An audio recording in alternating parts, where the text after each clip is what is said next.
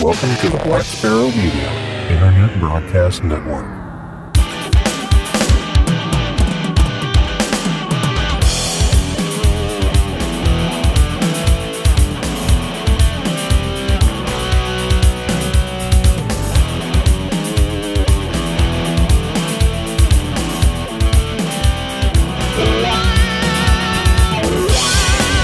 You're listening to Linux in the Ham Shack. LHS is a podcast about Linux, open source and amateur radio for everyone. Now here are your hosts, Russ, K5TUX, Cheryl, W5MOO, and Bill, NE4RD.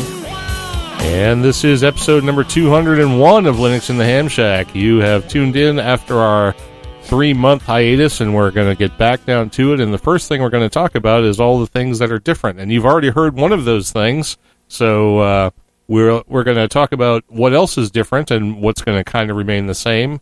There'll be a few things the same, but there's going to be a lot of difference, and hopefully it's going to be a little bit less effort for us in post-production and a lot more content for you. At least that's what we're trying for. So we're all still here, as you heard in the introduction. Cheryl sitting across from me. I am? Yeah, you are. Oh, okay. Just checking. And somewhere out in the frozen big sky country of rattling diesels is Bill, NE4RD. Good evening, everyone. They're thawing out there. We're freezing up here. Yay! Yeah. Well, I think we're getting snow tonight. Tomorrow night. Today's only Monday. So, yeah, Tuesday night we're supposed to get more snow. So they're calling for anywhere from 2 to 8 inches here in town. Oh, well, I think it's supposed to be 60 degrees here tomorrow. So I think that's on Wednesday, but it's supposed to be sort of edging warmer. Up that way. Yeah. Right, and then going back in the toilet into the tank after that. Right? that snow that crosses over Montana will be down to us around Thursday. So thanks, Bill. Yeah, no problem. Yeah. We'll keep it coming. All right, so the first thing you notice is that the intro is different. We've got a pre-programmed outro as well, which you'll hear at the end of the show. And we are also finally, at long last, after 8 years of doing this show, or almost 10 years of doing this show, sorry, we are finally using an open source platform for doing the audio. We're using Mumble. Yay! Skype is gone. No more Skype. Unless we have to for a guest or something like that. But yeah, it took Bill and Russ 3 months to get Mumble working, too. So, yeah. But it's done. It is done. Now. It's working now, and you're hearing it now. So there you go. And that will allow us to bring people into the Mumble chat. We'll set that up at some point where we'll have episodes where those of you who have access to Mumble can get in and be a part of it. And that should make it easier for a lot of people. And, especially for our listeners who use Linux and know what Mumble is and all of that, that'd be useful. The chat room is the same, Octothorpe LHS Podcast and IRC. So that's one of the things that hasn't changed. One thing that has changed, the big thing that's changed, is our format. We are going to go from recording bi-weekly to actually recording 3 times every 2 weeks. So you may think, wow, that's weird, and it is kind of weird. But what's going to happen is the segments are going to be split in half. We're going to do basically the first part of the show 1 week, the second part of the show the second week, and then we're going to throw in all of that random stuff into a third episode. So we're going to have a short format show, which is what this one's going to be. We're going to have a long format show, which is where we pick one topic of interest to all of us and hopefully our listeners, and go forth and multiply for about 30 minutes on that topic. And then we're going to have an episode that's all the extra stuff. That's me talking about whiskey. That's Bill talking about whatever the hell he wants to talk about. Cheryl talking about food or whatever the hell she wants to talk about. And we're going to be putting those out either late Thursday or early Friday. So you can have some content to get you going for the weekend. And we're going to maybe have a contest or something, or if anyone would like to suggest a name for that sort of extra episode, because I don't know what the hell to call it. I called it like the Weekender in my notes. No, I don't like that. Yeah, I don't like it either, but I'm kind of drawing a blank on that. So that's important. So we will be recording every single Monday night now. Just the episodes will generally be shorter, about half the length. And another big thing we should point out is that in an effort to reduce post-production, we are going to limit the editing. Now, that doesn't mean this is going to turn into the Linux Link Tech Show where everybody just swears for 2 hours. Sorry, Linux Link Tech Show guys. We love you, but. Yeah. That doesn't mean that's going to happen, but what does mean is there are probably going to be a few more ums and ahs, maybe some pauses, and maybe an occasional S word thrown in or something like that. So it's not going to be completely non-family friendly. You can still probably let your kids listen to it, and we are going to make a conscious effort not to cuss, not to be like that. Yeah, we'll try to keep it like PG-13 or below. Right, exactly. But we're not going to, I'm going to do my best to not do any editing. The idea behind that is, as soon as this episode is recorded, it's going to be released. So there won't be any backdated content. There won't be me fumbling around for a month trying to get the thing edited and put out.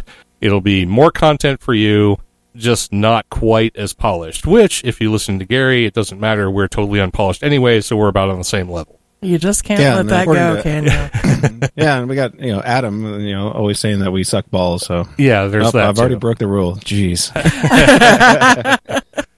So it was a quote. Dang it. That's right. That's fair use. You can use it fair use. Yes. Well, there you go.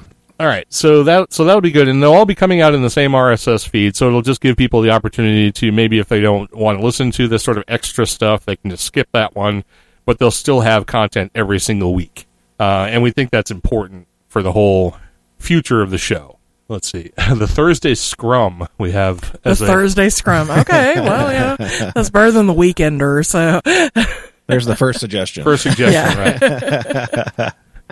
All right, so that's that. And like I said, this is going to wind up being the short format show, which would be like the first few segments of the old show, wherein we talk about short topics and little discussions and announcements and things that are going on and stuff like that. And then the next week will be one long topic, and then we'll throw in feedback and announcements and things like that. Of course, if we have announcements anywhere, we'll just throw them in, wherever they happen to be. And then the third one, of course, will be the Thursday, whatever it is. And that may have some pre-recorded content and stuff like that, but it'll all be good anyway. It'll all be good. So stay tuned and hopefully this will all work out. And we definitely want some feedback on the format changes, so if you think this all sucks, please let us know, and if you like it, please let us know that as well. So, Bill, you want to talk about recording and release dates and stuff like that? On what? Sorry, what? Bill's not paying attention. Good. Stuff that's going to get left in because we're not editing now. Anyway. I thought we were on to donations and support. Yeah, we kind of are. I didn't mention that. I don't think I mentioned that we were going to still be recording at 8 p.m. I don't think I said that. No, you did not. Yeah, right. So. But the recording time on Mondays, 8 p.m. will still be the same. It'll just be every Monday. So sometimes you'll catch one type of content. Sometimes you'll catch another type of content. I do plan on posting even the audio podcasts on YouTube. So you'll be able to see them there as well. And Bill has a bunch of stuff that he's been doing for YouTube as well. So there will be audio and video content on YouTube. And hopefully that will be more consistent as well. So you'll be able to follow us on YouTube if you want to do that. If you just happen to be roaming around YouTube a lot, that'll help out. And so we'll be trying to move all that content that we have currently in my own channel that's specific to the podcast. I'll move that over here. And any new content we make for the show, we'll also put it there. So any more little screencasts or whatever else we do, we'll end up in there. And we'll try to populate that with more content as well, because I know more people are interested in that kind of stuff. And I may actually, if things go well, since my computer has been upgraded and is now running a lot better, I might actually try and record the podcast, at least on my side, as a video, and then post that part of it to YouTube, because all of the content will be here. You just won't be able to see Bill or Cheryl unless I have another camera set up, which I might do that. I might do the whole OBS thing. So, but I might once you get that fiber installed, that's going to be awesome. Yeah, Well, we are definitely waiting for that, but it hasn't happened yet. So, and then. Yeah. And it may never happen, knowing our phone company. We have also set up a Patreon account so that you can sign up there instead of just going through the regular PayPal links. This will allow you to either donate via PayPal or via credit card, which is nice because a lot of people don't like using PayPal. And I would like to encourage people who are donating through PayPal right now to switch over to Patreon, because we are probably going to be having Patreon-specific content, videos that are only available to Patreon contributors. Members, right. So I would definitely suggest that if you want to continue supporting the show, with your $2 a month or your $20 a year or whatever it is, do it through Patreon. That'll allow me to sort of keep better track of who is a subscriber to the show, and we'll be able to do more things for you, because trying to keep track of who's connected to the show and what people are donating through PayPal is really a nightmare. So I'm encouraging everybody to switch over to Patreon, or do both if you really want to. I mean, I'm not going to stop you for sure. But Patreon will really help me out, and will, of course, help the show out in the same way that donating through PayPal did. So there is that. Hamvention is upcoming. We will be doing a generosity campaign to get us to Hamvention this year, 2018. Apparently, there's some exciting things going on at Hamvention. They're building a new building. Ooh. Yeah, to get some people in there. And I don't know if that means they're going to not have tents. Maybe they will have tents, and they're just building another building, so they're going to just have added capacity. But I'm thinking the tent thing was a bad idea. Tents are gone. Yeah, I think the tents are gone for the inside vendors. That's what they were saying on one of the shows that I was listening to. So yeah, they're going to have all the indoor vendors indoors, which will be nice. I know a lot of people were disappointed with those tents. They were very wet and everything else. Hopefully they'll have the tents for some other, maybe outdoor people that want a tent or something like that. Who knows? We haven't heard that. But everybody that signs up to be an indoor vendor will have an indoor space. Will be actually under a normal roof. All right, very good. So we are going to, like I said, plan to be there. The hotel is actually already booked. Bill has already said he's coming. And we will be starting the campaign for Hamvention on February 1st. And I think we run it for 60 days usually. So keep that in mind.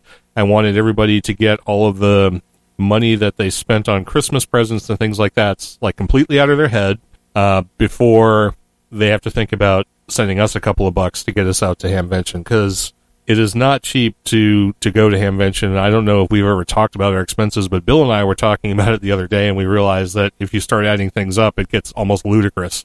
Between gas and food and booth rent and hotel and gas and food and booth rent and everything else that's associated with being there, plus the merchandise and everything else. Yeah, it's very expensive. So we do appreciate you helping that, and we'll talk more about that on the 1st of February when the campaign goes live. And then one other thing that's finally up is the merchandise shop. I actually have the local merchandise shop up, not using Cafe Press. There's only a few items out there right now. There's the shot glasses, pint glasses, the USB sticks, T-shirts, which we don't actually have, but you can order them on back order, and we'll get some. And I think we have like one baseball cap left. But you'll be able to order those if you want some, and we'll be able to get them for you, and you'll be able to get them a whole lot cheaper than you can buy them on Cafe Press. Yeah. Because I'm running the store, and I've got all the merchandise already here, and I can pass it on to you and still make a little bit of profit so that we can keep the show going, and you can invest a whole lot less of your money. So that's good for everybody. Or invest more and get more stuff. Well, there's that too. According to the Hamvention website, I just looked this up. Last year, for those that were there was a furniture store or something on the property. Yeah, that has now been closed. That building is going to be for use by Hamvention, and they are building another building which will cover an area larger than the tents. The floor space of the new building will be an area that's covered larger than the area the tents covered last year. So there's actually going to be several more booth spaces available that are now, actually I haven't heard undercovered. Specifically, but I'm hoping that they free up that paved parking lot for all the handicap parking that they really didn't have a good spot for this past time. So that would be nice. Yeah, hopefully they open that up for our handicap hams. And I talked to Tom, W5KUB, this afternoon on the air, actually, which was kind of nice. And he said, and he wanted to remind me, I guess, that they're having the Dara guys on his show tomorrow night, and they're apparently going to have another big announcement. Nothing to do with the buildings and grounds and stuff like that, I gather, but it'll be something just else. Just a Hamvention type announcement. About Hamvention, right. So Cool. I will probably try and tune into that. I believe he records around the same time we do. I think it's around 8 o'clock on Tuesday. You're not going to be home. So if you can, check that out. That's Tom Medlin's show. W5KUB. You can just search for it. You'll find it. He's everywhere. So, all right, there's that. So I don't know if there was anything else we needed to touch on as far as our return to podcasting, unless someone can think of something. We're live. Nope, sounds like you covered it. Yep. We're all here. All right, we're here, we're live. So let's just jump back into it. This is our short format show, so we've got some amateur radio topics, some open source topics, and some Linux in the Ham Shack topics. And we'll go ahead and jump into amateur radio. And Bill's got a whopper of an amateur radio topic for the first one, which is nefarious goings on at the ARRL. So tell us all about it. Yeah. So while we were off on our little vacation and hiatus, there was a lot of amateur radio stuff going on. But the one thing that kind of popped up was this issue with the ARRL's board transparency, and being a life member of the ARRL myself, I have to be careful how I comment on it because, I don't want them to revoke my membership for giving them bad press. But I received an email from one of my club members and the Big Sky Contesters, and he kind of brought all this to my attention. I kind of heard a little bit of noise from Twitter and so forth. I think KB6NU did a few blog posts and stuff like that, outlining concerns, and these were some of the concerns that were raised by the author of this email in my club. One of the big decisions that they kind of made over the last few weeks was the decision to significantly increase the price of the outgoing QSL service. So this is if you use, I believe, the Bureau and whatnot to send out your QSLs. That price is going up.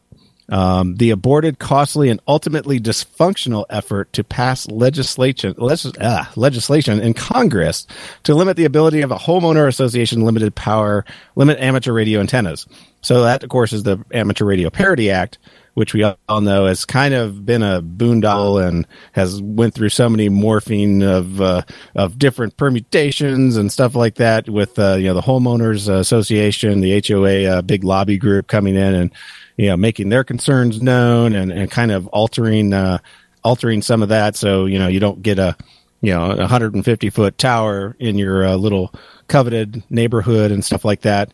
Also, the inability of the league to mount an effective emergency response to the power outages and hurricanes destruction in Puerto Rico. I believe everybody has heard about this. There has been some good comments and some good stuff that I heard from the people that went down to Puerto Rico. I've also heard a lot of bad stuff, like a lot of disorganization, a lot of power plays and stuff like that. So, we all know there was a little bit of dysfunction. The ARRL hasn't really commented much except for their initial PR stuff that they put out. Also, we had the people at the National Traffic System. I know a lot of people still use the NTS for passing messages, and a lot of training goes on with that. I believe that's kind of collapsing due to the ARRL neglecting it. Also, we had questionable board of director actions. They censored its longest tenured director for events that allegedly took place at Visalia DX convention last spring. And again, you can read all this. There's a new website that covers all these issues. If you haven't heard of all of these, apparently the board also intervened in the director election process over there to repeatedly disqualify candidates. So a lot of drama going on with that. And then the big one that most people are concerned with are all the bylaw changes within the actual documentation that, sort of like the constitution for the nonprofit organization that is the ARRL. And some of those items are granting full voting rights to the ARRL officers, including the president and various vice presidents who have not been elected by the ARRL membership, but nonetheless will have votes equal to the directors who have been elected. So these are the people that are hired to work as employees of the nonprofit. There's a change in the recall process for ARRL directors to present issues to recall to the ARRL voting membership. Only a 3-member ethics committee agrees that the reasons for the recall are valid. So check that out. It also gives the board of directors power to kick directors off the board and to suspend membership of individuals in the ARRL, including life members like me. I believe that part has actually been in there. That does require a vote and reasoning and stuff like that. So there's some verbiage change there that they're trying to make it a little easier, I suspect, to make that occur. And then let's see, we also have the restriction of the evidence that can be presented to the board of directors to appeal a decision by the ethics committee. And one thing I didn't put in here that I thought was interesting too, they have a bunch of stuff for liability of the board of directors and officers, like the CEO and CFO and stuff like that. There's a whole liability clause that doesn't hold them liable, and that the ARRL will take care of any expenses related to any litigation regarding anything that they happen to do. Let's say, like, the membership puts out a class action lawsuit. Basically, we'd be paying for that. So, a lot of interesting stuff. A lot of concerning items. Some items I think have been blown up with some, mainly opinions. Like I showed, like I started at the beginning. I mean, those were concerns raised by a specific member, so that was their interpretation of what's going on. But there are a few websites out there that have some information on this. The first one I saw was the petition that was out there. We have that linked in our Etherpad. And then there's the website, My ARRL Voice. You can probably Google that, and that's been out there in Twitter and everything else. And we also have a link to the changes in the bylaws. It's a Google Docs, so catch that in our Etherpad as well. And you can find all this information on the My ARRL Voice website. They did put together a really good website that kind of goes over the bits by bits and the dates and timing. But this is time-sensitive stuff. I mean, the board is voting on all these changes and everything else at their meeting in 10 days. So if you have not heard about this and, and are a member, it's time to maybe take a look at this. And if you have any concerns, please send an email to your director and make your concerns known. And if you're not a member, this is an organization that represents ham radio to the FCC and to the government and everywhere else. So, even if you say, well, I'm going to boycott them, I'm not going to join the ARRL, I mean, this affects you.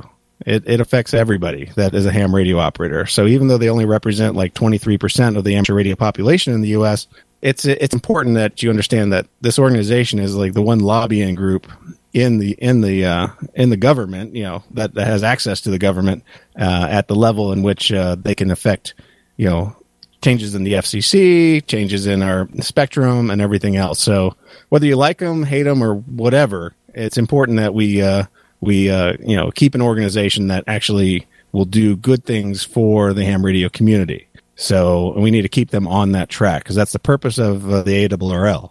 Yep, absolutely. And I hadn't really had a chance to look at all of the things that have been going on in there. I know you've been following it pretty closely, but just reading through this list and listening to you talk about it, it's pretty interesting. And I didn't realize that the Ham Radio Parity Act had kind of fallen through, or I guess was sort of ineptly handled, I guess, is what I got from that. Well, yeah, they've just been, it kind of fell apart in the last session, and I think they're trying to start it again this session. But, in the last session, it kind of got neutered down so much by the HOAs that a lot of people were concerned that it's basically a moot point at this stage.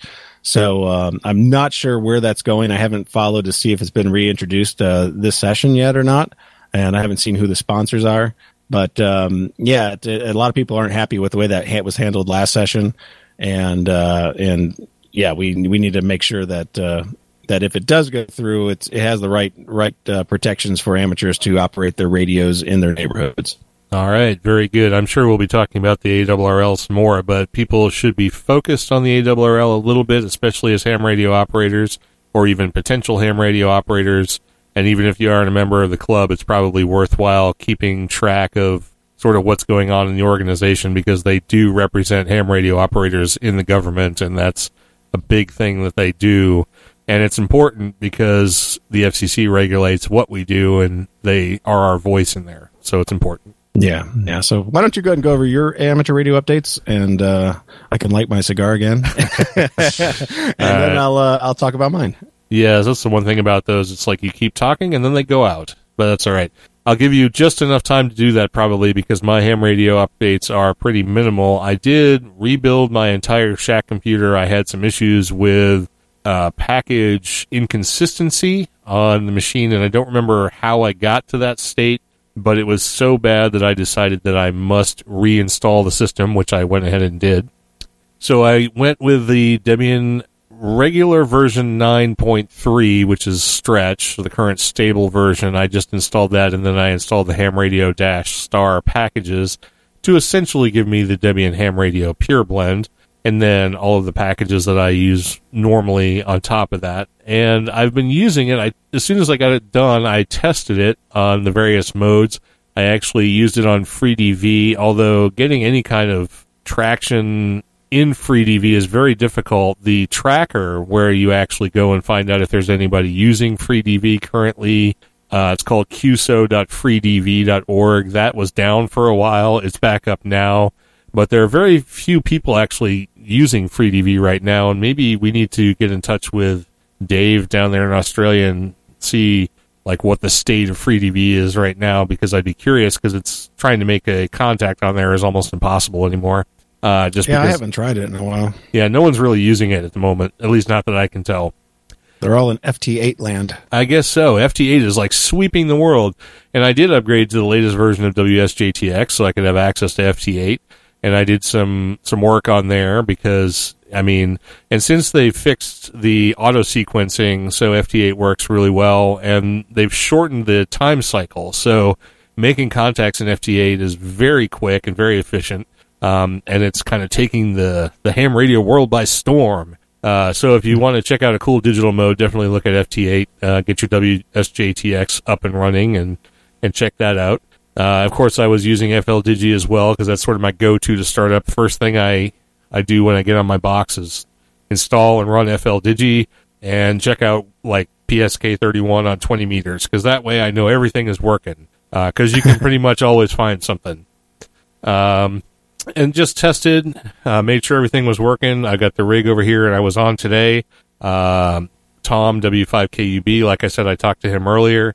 He posted on Facebook and his group that he was going to just be out on 7187 and hanging out and chatting with people, so I jumped on and talked to him. We had a good little conversation. So I have been on the air a little bit, but not as much as I would like. I've actually spent my whole day kind of cleaning up my shack here, and I'm almost done. There's still work that needs done. There is still work, but it's much further along than it was yesterday. Yes. So, but that's really all I've been doing. I've been focused on trying to get the show put back together, and getting with Bill and Cheryl and kind of retooling everything, and focusing on work and all the other parts of my life. So ham radio has kind of taken a little bit of a back burner, but that's where I am now. And now that we're recording the show again, I hope to get to jump right back into it. All right, Bill, so what have you been doing? I've been busy. Yeah. Yeah, I thought my hijacking the program for amateur radio scouting has been bad. Well, I've gotten myself a bit deeper in the pile. The K2BSA had their biannual elections over the early winter months, November and December, and now I'm currently the vice president of the K2BSA. So along with Jim Wilson, K5ND, which I think we've had him on here before. If not, everybody's seen him on all the other shows talking about Jamboree on the air. He's remaining the president. Donald Sunfeld, KD2FIL, he'll be remaining the secretary. And Mike Crownover, AD5A, is joining me, especially as a newbie here in the K2BSA management, per se, and will become the treasurer of the group. We haven't set many priorities for the upcoming 2-year term, but I can tell you we're going to be busy. We're going to be focused on Jamboree on the air for 2018 and 2019. Try to hit that hard and heavy and see if we can bring those numbers up a little bit more of people reporting in. And then we're also planning on the big World Scout Jamboree that's coming to North America here in 2019.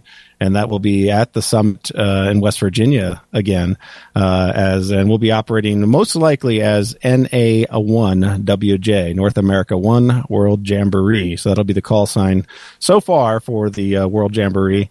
And we're real excited about that coming up here in 2 years. My Ubuntu system has been on YouTube. I finally went through and did that shortly after we finished up the show series back in October, and got quite a few views on it. We got about 621 views through those 6 videos, and then I had a quick follow-up video on FT8 that I did that was viewed about 567 times. So a lot of people are interested in FT8. Although I didn't think I covered it very well, but I did what I could. I'm going to try to continue to go into a bit more detail on it. I had planned on doing a video on Pat. That's that WinLink client that we talked about, about 15 episodes or 10 episodes ago. But I haven't got back to that, so I'm going to try to get on that and get my WinLink all set up with that.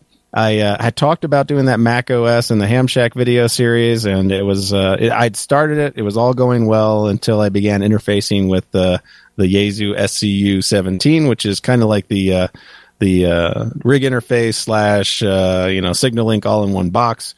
And the Mac just did not like that very much. It kept cutting out after the very first transmit cycle. So that wasn't very useful. So it's basically great for rig control, and that's about it. I then tried switching to my Signal Link and IC703 setup, and for some reason Rumlog thinks that the IC703 needs to be in some sort of data mode for FT8 and all those other PSK modes and stuff like that. And of course, it doesn't have a data mode, so I'm not sure where that's coming from. The 703's been around for probably a lot longer than Rumlog, so my rig was never really happy with that either. So so I probably won't be doing that at all, and I won't be messing around with the Mac except for just as a toy, which is what it's always been anyway. So that's where my Mac is sitting at. And of course, my antenna woes, they continue to vex me out here in the yard. Now we just got done with about 14 inches of snow in the backyard. It's finally starting to melt, and we're down to maybe about 5 to 6 inches left in the backyard. And I haven't been able to get out there to really tinker with the antenna, so I'm still on all my portable antennas, so one band at a time. And, it'll be that way probably for at least the next few 3 to 4 weeks, depending upon any more snowfall that we have here in the forecast. All right. Well, you need to work on those antennas. I need to work on mine. I've got one leg of it that's hanging a little bit low, and it's probably getting all kinds of RF craziness off the metal roof that it's sitting over. But I was still able to talk to Tom on 40 meters today, so I guess it's not working like too bad. Of course, he's only in Memphis, and I'm here in Southwest Missouri, so my 100 watts apparently didn't have too much trouble getting through the atmosphere down into Tennessee. But yeah, so you need to get on there so we can rag chew on the air sometime instead of all these computers and stuff. Yeah, for sure. All right, so Cheryl, what have you been doing for the last 3 months? Sleeping. All of it? Yep, all of it. Have you at least got on a repeater or something? No. Nope. I have not touched. Russ doesn't let me touch your stuff. What the hell are you talking about? All this stuff is sitting over here. If you want to get on a repeater, you go ahead and do that. Although I have my 2 meters /440 antenna sitting in the bag that I bought it in at the Hamvention. No, it wasn't. Oh yeah, at Hamvention. It was 2 years ago. Yeah, 2 years ago, sitting beside me. Yeah, it's still sitting in the package. So one of these days I'm going to get that up on the roof, and then maybe we can do some VHF work. So there you go. There's a little bit more of an update. Yeah, there you go. All right. Whatever. So maybe by the next time we record, which will be next Monday, we can have Cheryl making her first contact. Sure. Woohoo! Yeah. Whatever. All right. So anyway, let's move on. We've got some open source topics to talk about, and the first one is we need open source CPUs, and this is in response to the catastrophe that is the Spectre and the other one I can never remember. Meltdown, that's it. Spectre and Meltdown vulnerabilities that are affecting CPUs. And this is... all your CPU belong to us. Exactly. Funny, we had that discussion yesterday, and I don't even remember what it was about. Your instructions for your soldering iron. So, you said they were in Chinese or something. I said, so does it say anything about all your bases are belong to us? No, apparently I missed that. But anyway, yeah, we can talk about the soldering iron some other time. I got a butane soldering iron. That was an experience. Anyway, the house is still standing. It is still standing. That's right.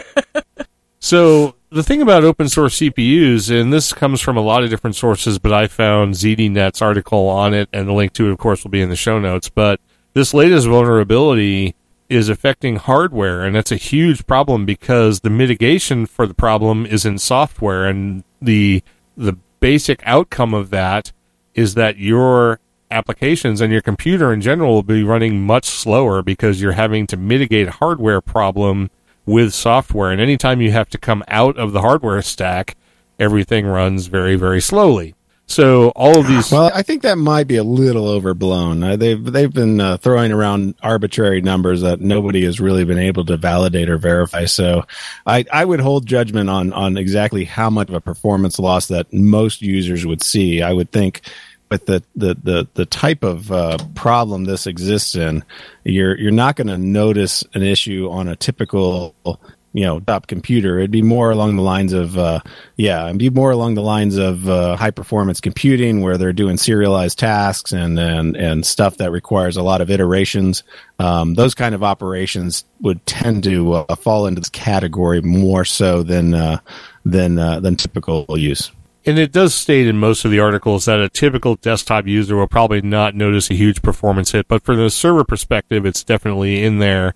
And the exploits are based on predictive analysis in CPUs or predictive computing, which is part of the problem. But the whole idea behind this article was that we really need to, if reasonably possible, sort of abandon the i386 and the AMD 64, the Intel chipset, in favor of an open source hardware platform or an open source hardware CPU, so that these kind of problems can be mitigated when they show up. I mean, if you have, because the Intel chipset is basically closed source, and these problems have been around apparently for a long time, they just really haven't been executed. And it is probably worth noting that you do have to have local access to a machine to exploit these particular vulnerabilities.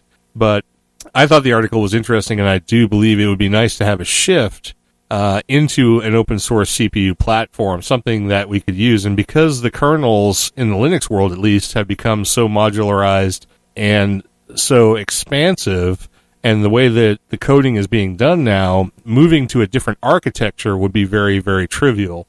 And that's a good thing for us. And we just need to get some people focused on doing some hardware work and making a CPU. Because apparently the ARM chipset is not necessarily affected by these vulnerabilities, but they have licensed some of Intel's technologies, which could make some of them vulnerable if they use that technology. So it's kind of a widespread problem and needs to be approached. And I think a good way to do that might be to look at an entirely different chipset. So if you want to find out more about that, there's lots of articles on the internet about it. The one that I found on ZDNet will be in the show notes. Yeah, exactly. And as Don's pointing out in the chat room, people that use virtualized platforms like VMware or AWS or any of those, shared memory space and stuff like that, servers, they're a little bit more exposed to attacks basically by their, sharing partners on the same systems and stuff, because they do share the same memory space. So some of these bugs are specific to a memory addressability. Yeah, absolutely. And I did read a few articles that talk about the fact, and this is a little bit high level, so for the rest of you can ignore this, but it does allow some exploits in the CPU to attack user space, which is usually segmented from kernel space. But apparently some of the exploits can actually break through that barrier, and that's a real problem, because there's a lot of sensitive data that's exposed in user space that the kernel should not be able to touch, but sometimes can. Wow, that's a lot of pasting in the chat room there, Don. Don's pasting in there. I know, he's going paste crazy. Yes. So, yeah, just be mindful. Things are be changing. The Patch Tuesday is coming out tomorrow for most Windows machines. I'm sure the big vendors like AWS and stuff like that have already begun patching with, I believe they got it last week, possibly.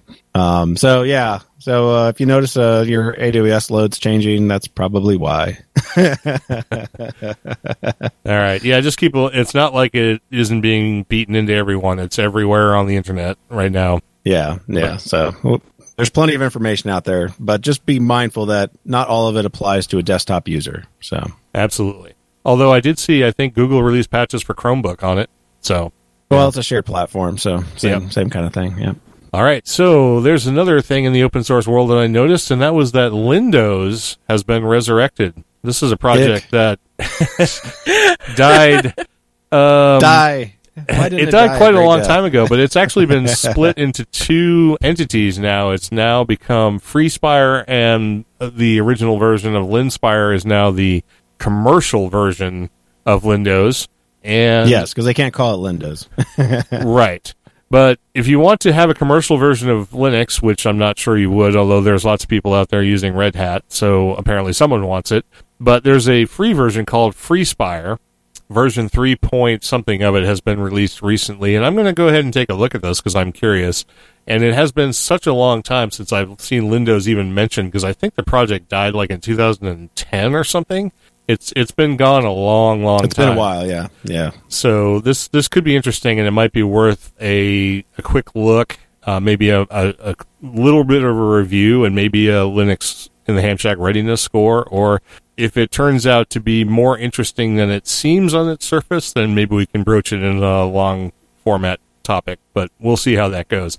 But if you want to check it out, the links to both the commercial and the free versions will be in the show notes, and so if you want to revisit Lindows, which is now called Linspire and FreeSpire, you can go ahead and check that out. And Bill, I'm sure, is saying, no, don't. But maybe it's good now. How do you know? Yeah, you never know. All right, and moving on to our final segment, Linux in the Ham Shack. For this time around, we have a couple of things. The first one is an Android app called SDR Touch, which you can use to convert your mobile device into an SDR receiver. Now, it requires an actual SDR receiver, so it's only the front-end part of it. It uses RTL SDRs, though, so you can buy those for really cheap. You can get the normal RTL SDRs or anything that would be along those lines, $10 to $15, I think, in most places.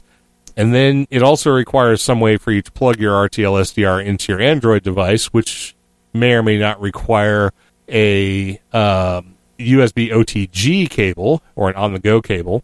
Those are relatively inexpensive as well. You can find them at all your major online retailers.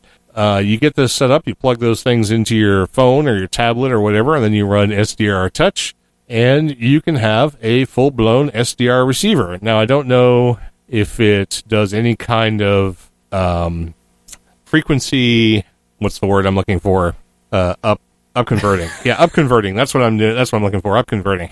I'm assuming it doesn't, so you're only limited to what your RTL SDR can do, which means if you're I think at the moment, that's what it is. I mean, I actually installed this on my phone, and I have an on-the-go adapter and an RTL SDR, an older dongle, like one of those DVB-T dongles that does VHF and up, and I tuned into an FM station here, and it worked. I was surprised. It does have like it's a demo version that you can get through the Play Store. I believe if you pay extra, you can get all the other features like Spectrum and stuff like that. You can try that out.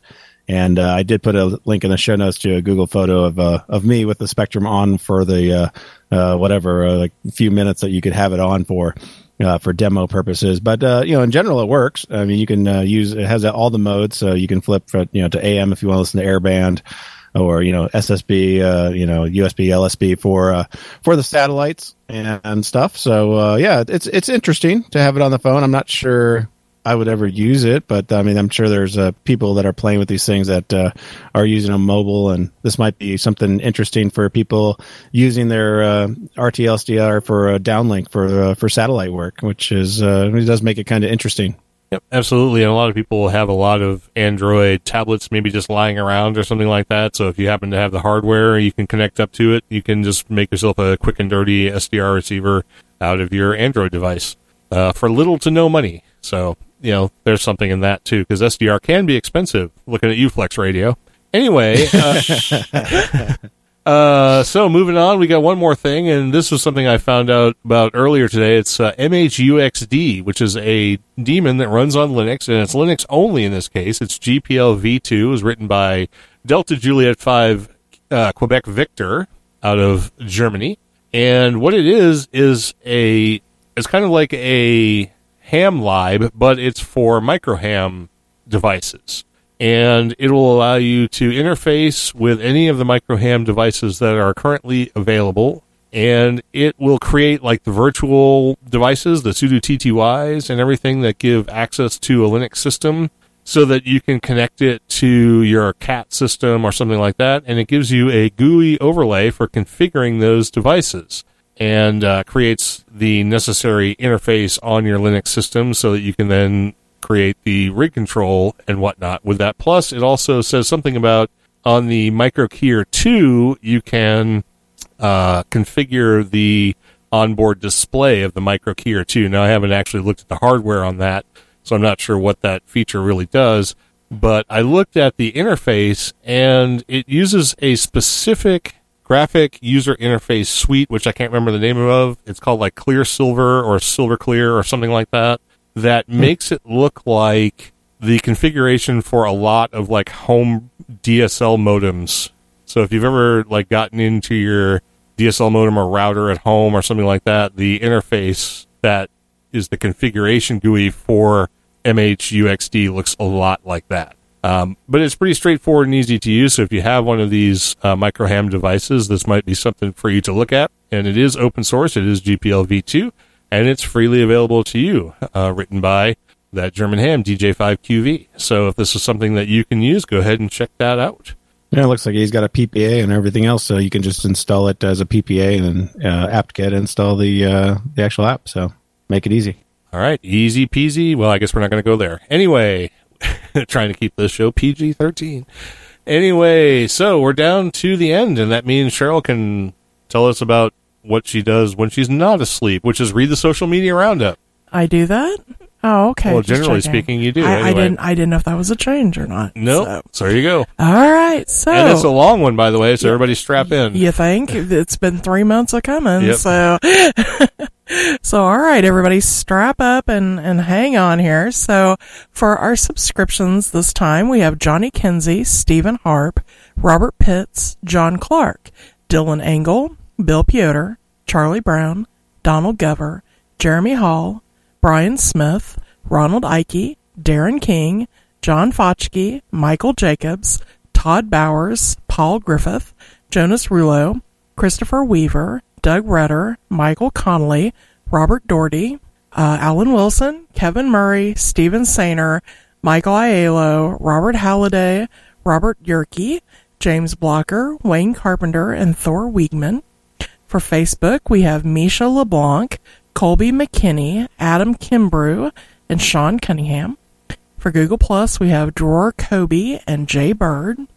For Twitter, this is a long list.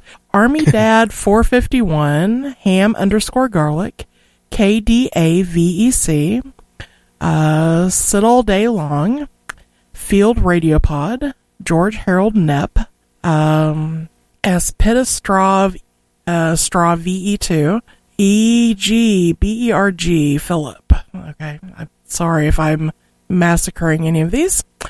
D Cummings KG7DRO, at Jake Boaz, at Bromie Drive, RockTech33, KA5KVF, KD4WOV, K7UHN, RL Stoner, G7UHN. G7UHN, RL Stoner, Kimbrew Ski, Mickey 140, 7Z1AL, Doug Boff J62, Radio Car Signs, Lightfighter_SC, Scanner_School, Step and Jump 1, K Macy 1966, Silithar LIHABIP, Croc OSMIA 007, and Skunkam. Again, sorry if I massacred anybody's Twitter. For YouTube, we have Ryan Kingsbury, Don Biederman, Carlin Cagle, Tom Kane, and Dave Thurston. And on our mailing list, we have Rick Bennett, Adam Kimbrew, Mike Darrell, Larry Jones, Michael Combs, Scott Mays, Russell Mays, Dwight Myers, and Raymond Van Sickle. And there were no merchandise sales. All right, there we go. That's what we get after being away for 3 months. So we're down to the end of it. That's the end of this show, episode number 201. And the way the outros work now, everything is already done, and I don't have to speak, and no one else has to talk over the intros. So, this will get smoother as time goes on, but I'm going to be ready to kick the intro off here in a second. But if anybody has any final words they want to say, or if anyone wants to comment on the chat room before we get to the intro, now is the time to do it for sure. And if we don't have that, then I guess we'll all bid you adieu, and I'll kick off the outro, and we'll end 201. It's been a long time coming. So Anybody have anything Yeah. they want to comment before we run out of here? I just want to wish everybody Happy New Year, and hopefully this will be a great 10th year of the podcast. Yes. Yep, absolutely. Almost 10 years running. It'll be 10 in October, but we're getting there close. So, Yes. Yeah, all right. the way the years zip by anymore. Yeah. October will be here next week, I'm sure. So All right. Exactly. Happy New Year, everyone, from 7-3 for everybody, and we'll see you all next time around in a week from now. Take care. Yay.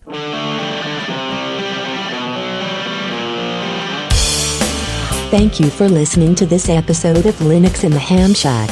LHS is a community-sponsored podcast. Our website is located at lhspodcast.info. You can support the program by visiting the LHS Patreon page of patreon.com/LHS podcast or using the contribute link on the website. Get in touch via social media. The show has a presence on Google+, Facebook, Twitter, Discord, and YouTube. Or you can drop an email to info@lhspodcast.info or record a voicemail at 1-900-9-LHS-SHOW. That's 1-909-547-7469. Visit the IRC channel, LHS Podcast, on the Freenode IRC network. Also visit the online merchandise store at shop.lhspodcast.info for fun and fashionable LHS merchandise. Become an ambassador and represent LHS at a Linux convention or Hamfest. Email ambassadors at lhspodcast.info or visit the website for details. The podcast is recorded live every Monday night at 8:00 p.m. Central Time. Connect to the stream at stream.blacksparrowmedia.net:8008/LHS Live. Until next time, over and out.